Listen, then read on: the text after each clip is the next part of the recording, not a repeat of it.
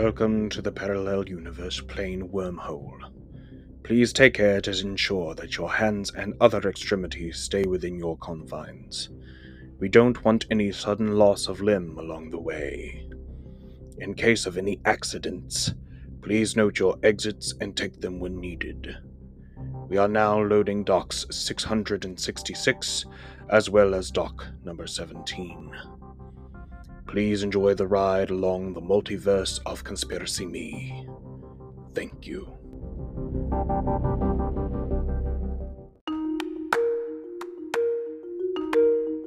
We are stuck in a very strange place and time, and conspiracy theories are rampant nowadays, to the point where it's difficult to draw the line between fact and fiction. I'm your host, Ethan Bridges, and welcome to Conspiracy Me. The vast majority of you know why you are here, so I won't have you explain yourselves.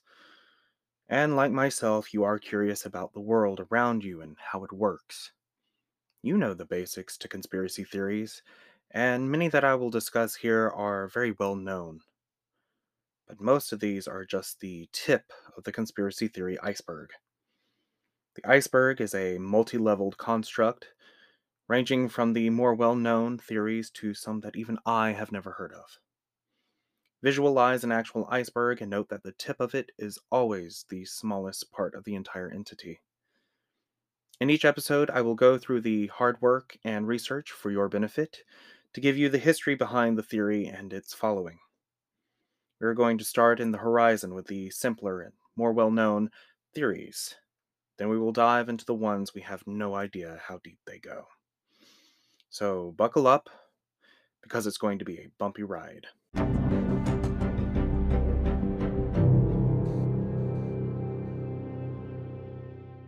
When you are sick, you generally go to the doctor.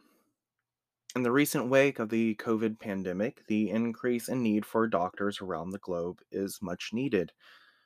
Once you are diagnosed with some bacteria, virus, or other ailment, the doctor will then prescribe you medication.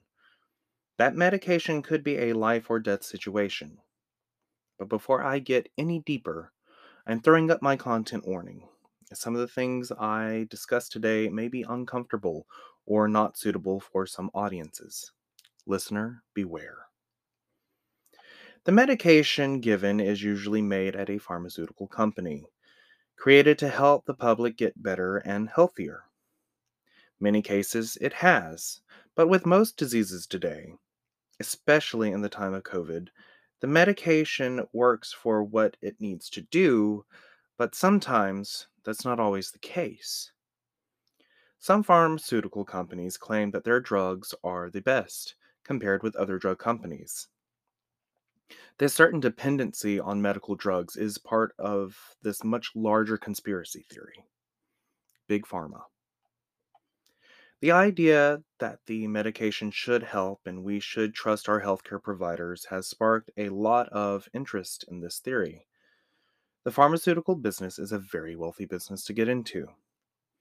If people were always healthy, why would you need pharmaceuticals? This is a big conspiracy theory, mainly because all the conspiracy theories are classified as big pharma. The theory goes as follows. A large amount of people, corporations, regulators, NGOs, politicians, and physicians have some sort of stock in this trillion-dollar business. If you can make the money, why allow for people to get better? This theory falls along the lines of more chronic illnesses like cancer or HIV/AIDS. The medication used for these illnesses are needed for the person taking them so they can sustain life. If they get better, what happens to the cash cow? It depletes. And in the capitalistic society we live in, we can't run out of the money we exploit from the sick. More from internet theorists claim that the HIV/AIDS epidemic during the 1980s was government produced as a means of viral warfare. I've heard this theory many times. HIV was supposedly created in a government lab in the 1960s as a chemical warfare to use during the Vietnam War. The autoimmune disease would kill slowly. It is also theorized that during the trials of the virus, a gay man happened to be one of the test subjects. Therefore, the heightened oppressiveness of the LGBT community during the 1980s only used to promote heteronormative relationships. I digress.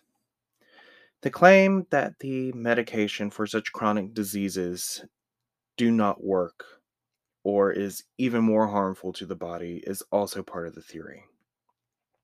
Not only does the taker need the medication to live, but also it is making them worse, having an infinite dependency on the drug until they eventually fade away. Another part of this conspiracy theory is the anti vax community. From here, the theory gets a little more murky because it separates into many different facets that I will touch on, because I want to discuss them much later as the season progresses. So I will just list them and give a brief description. The first is chiropractic therapy. The idea of not using any type of vaccine or medication because your body can fight off these diseases and viruses by itself using chiropractic therapy to help unlock your body's true power. Second is vaccines cause autism. The idea that the increase of child autism has increased over the past few decades is due to the mandatory vaccines given to children at such a young age. And the final one is the mumps, measles, and rubella vaccine causes other illnesses, including colitis and autism. Studies have shown that vaccines do not cause any of these, but this does not stop with people not getting these vaccines. They would prefer alternative medicine, and those, according to theorists, are being squashed by Big Pharma because the trillion-dollar company needs to make their money. When I come back, I will discuss others that fall under the Big Pharma category, so don't move a muscle.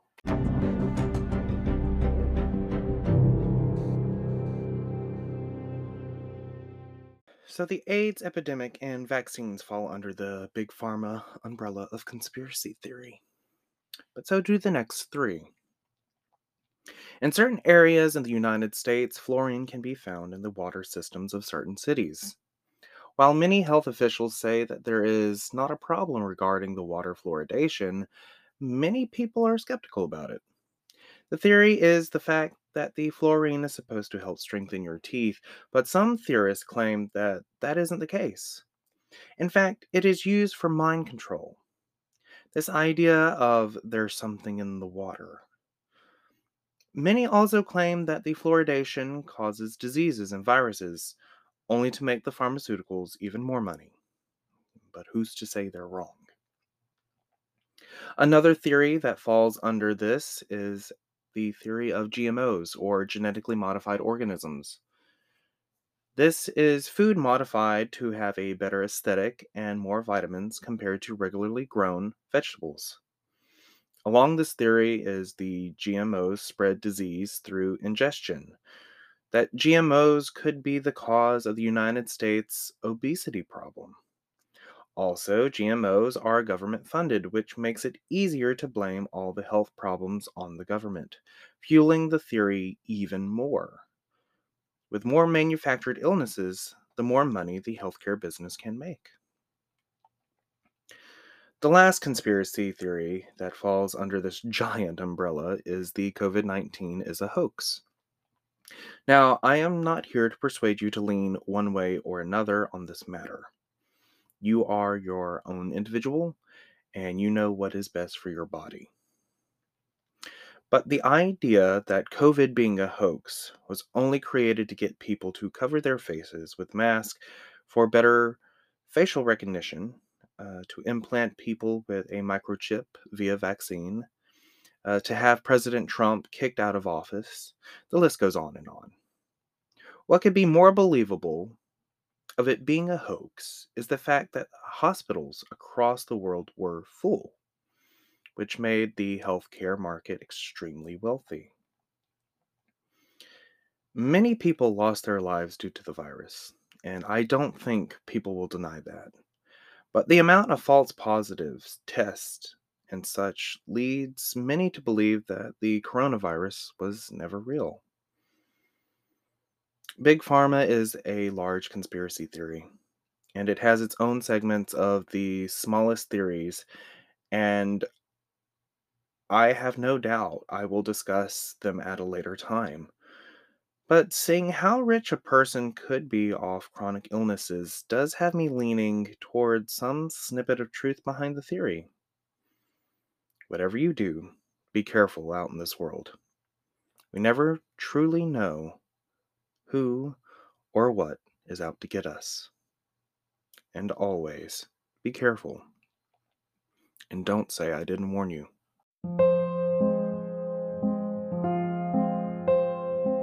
Thank you for listening to Conspiracy Me. Until next time, I'm your host, Ethan Bridges. Be careful, and don't say I didn't warn you. This has been an Ebb and Flow production. To contact us, please email me at conspiracymepod@gmail.com. Like and follow us on Twitter at conspiracymepod, and please give us a review wherever you listen to your podcasts.